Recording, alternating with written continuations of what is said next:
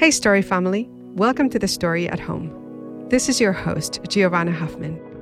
For the next 8 weeks, we're asking members of the Story community to tell us their favorite Bible story and how that story inspired them to follow Jesus.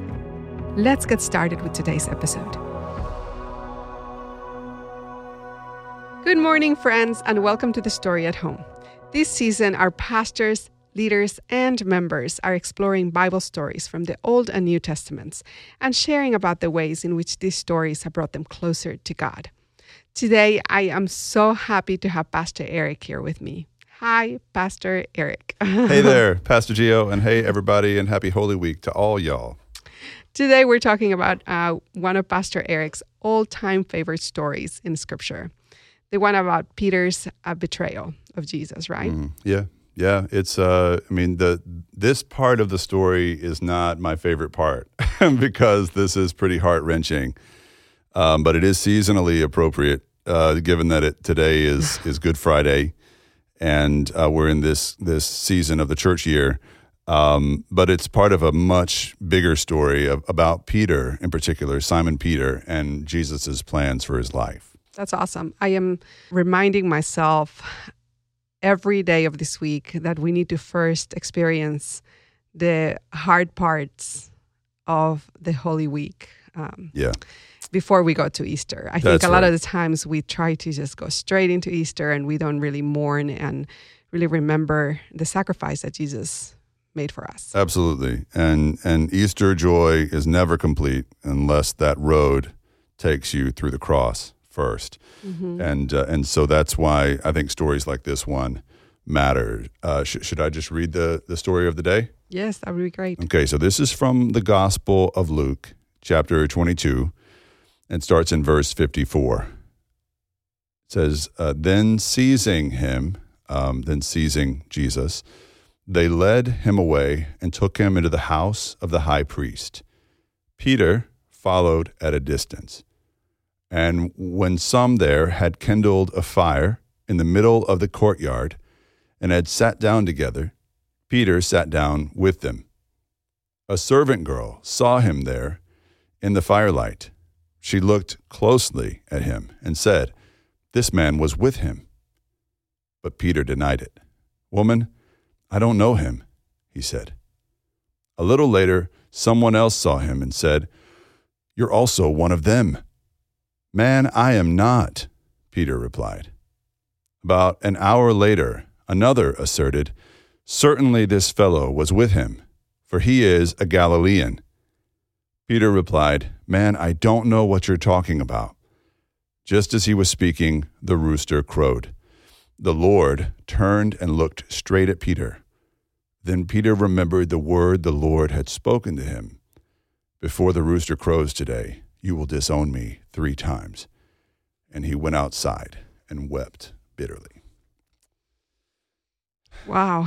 Yeah, so I think it's important before we dig into this passage to keep in mind what had just happened before it, right? At the Last Supper. Mm-hmm. And in the aftermath of the Last Supper, when Jesus is giving the other disciples hints, he's dropping hints about what's about to happen.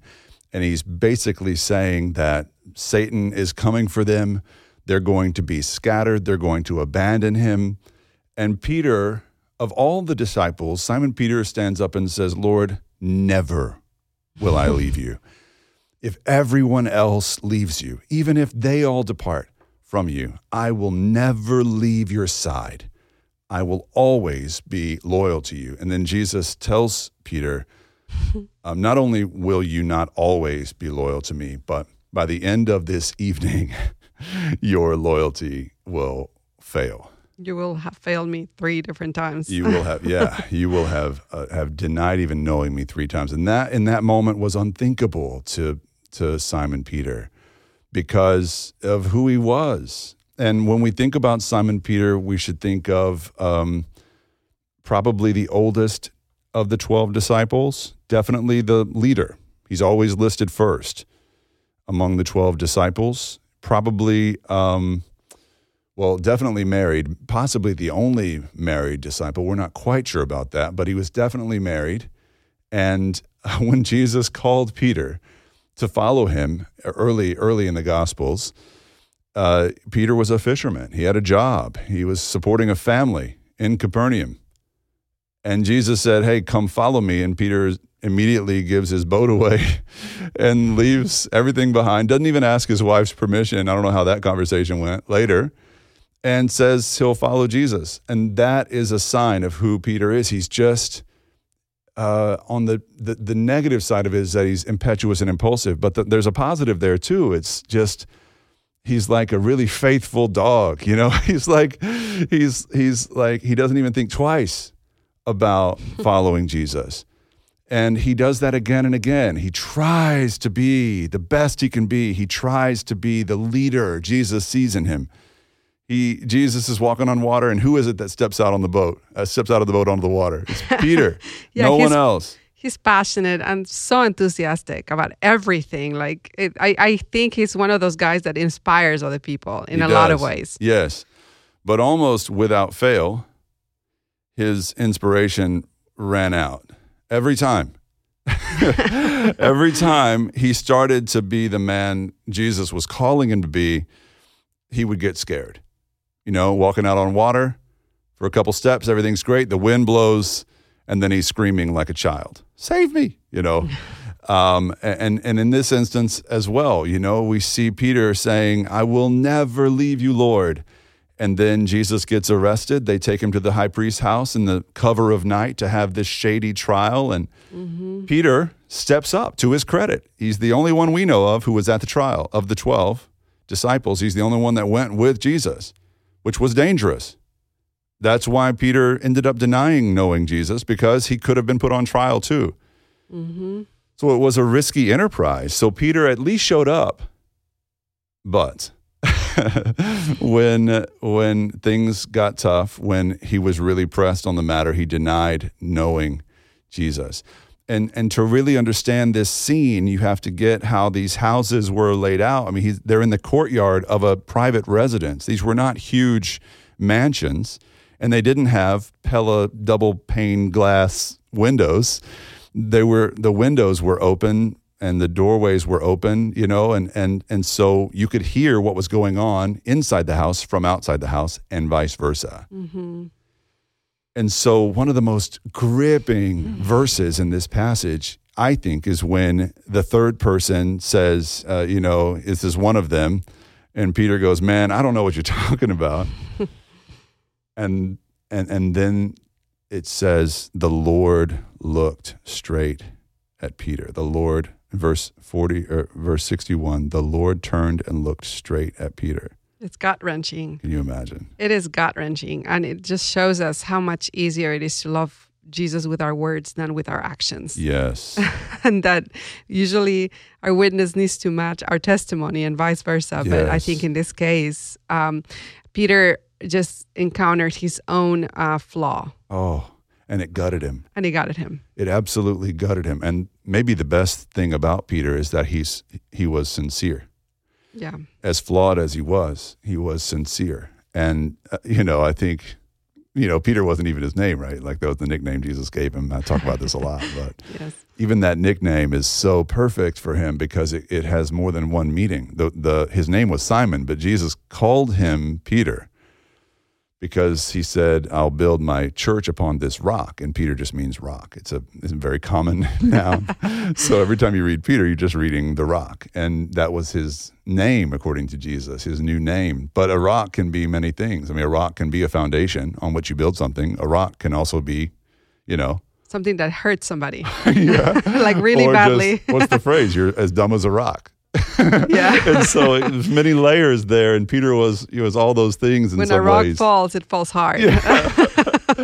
and so Peter fell hard. That's a really good way of putting it. And he ran out and wept bitterly. And that's not just a whimpering cry. That's a wailing sob. That's what that means, that word, wept bitterly. What's most painful about this story is that we've all been there. Like, we've all been in that same place as Peter, because I think it's easy for us to say, "I love you, Jesus. I love you, God. I love you, and I'll do anything for you."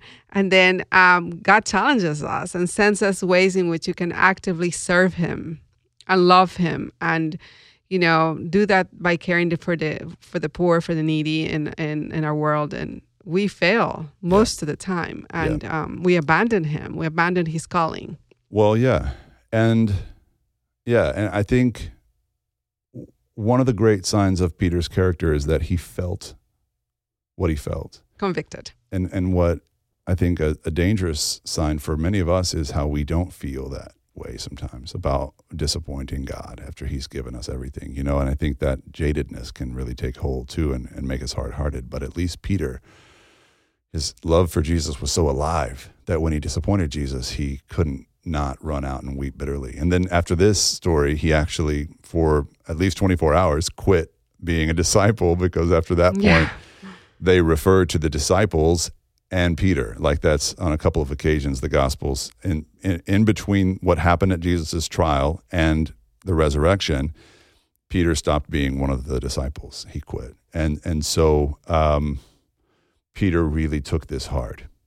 And I think sometimes that's good. That reminds me of what you said in your sermon last Sunday. And that was so powerful for me. You basically said that whenever sin intoxicates us, we are like a person who's drunk, right? Yeah. And I think that I love the analogy that you said. Like, a lot of the times we fail to recognize that we're even wrong, and I think that's when sin goes rampant in our lives, and that's the anti-Peter reaction. Yes, yeah, just numb and self-assured. That's the worst way to be. And Peter was not that. To his credit, he was willfully devastated by his own sin. And the way he disappointed Jesus moments after promising him he never would. But the beautiful thing about this, and the reason I chose this story today, is not just to talk about how bad Peter was and how bad we are. The beautiful thing about Jesus is that he chose Peter knowing full well this would happen. Oh my goodness, yeah. He chose him to be his lead disciple. When Jesus said, "Upon this rock, I'll build my church," he knew what Peter would do. He did. And he knew we'd be sitting here talking about it. That's years amazing. Later. It's amazing. And it's comforting for all of us. It is. It should be. Because we will all fail him one way or another. And the fact that we're still welcome. Yeah. That he still loves us. That he still calls us. It's really powerful to know. Yeah. And before we get, we lose our time here, I want to ask you, how can we apply this teaching to everyday life? Yeah, so I'm glad you asked. I think it actually ties together with what you were just saying, because clearly what Peter's story tells us is, as far as Jesus is concerned, our perfect track record is meaningless if it doesn't come with a sincere heart. That's right. You don't need perfect morality or a perfect, past or a perfect present to belong with Jesus. Even in leadership with Jesus in his movement, what you need is a sincere heart. And that's what Peter had. And a broken heart in some ways, right? A broken heart for our failures, for sure, but a trusting heart. And the last part of Peter's story here, as far as Holy Week is concerned, is that when Jesus was resurrected, he sought Peter out first. If you read about the different appearances of Jesus, we often think about him appearing to the 12 or to Thomas and all these other things, to the women.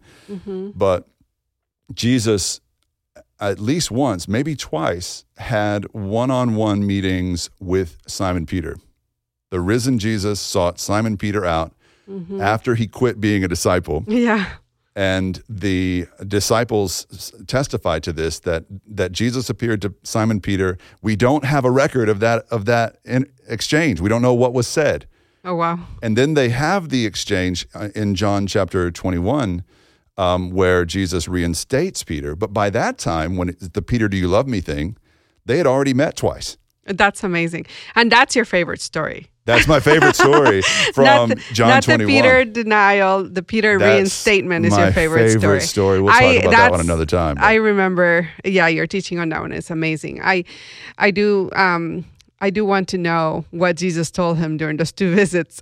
Yeah, well, I might ask about that in heaven one day. Well, the evidence is simply that he brought Peter back, and he led Peter to see himself the way Jesus saw him. Like maybe it was something like, Peter, I think brother, it's amazing. When I chose you at the shoreline 3 or 4 years ago, I knew this would happen. And I still want you, you know? Yeah. And I think that should speak to us too, because some of us think we've been disqualified from belonging with Jesus because of our screw ups. I just think that Jesus is relentless in helping us become more like him. Absolutely. He will not abandon us. I mean, no matter how far we think we've gone, God's always there. Like, you know, Jesus came to rescue us from ourselves in some ways, you know, from our own sin, from our own, failures, etc. That's right. No matter what, we can belong with him. Mm-hmm. That's what I think Simon Peter's story tells me. Well, you're wise, and I'm so glad you shared these two stories, sort of. Sure. Thank you. Today with us. Thanks for the opportunity. And thank you so much for listening today. I hope you have a wonderful week. I hope that you'll celebrate Easter with us here at The Story. And please remember that church is not a building we go to. It's a family that we belong to.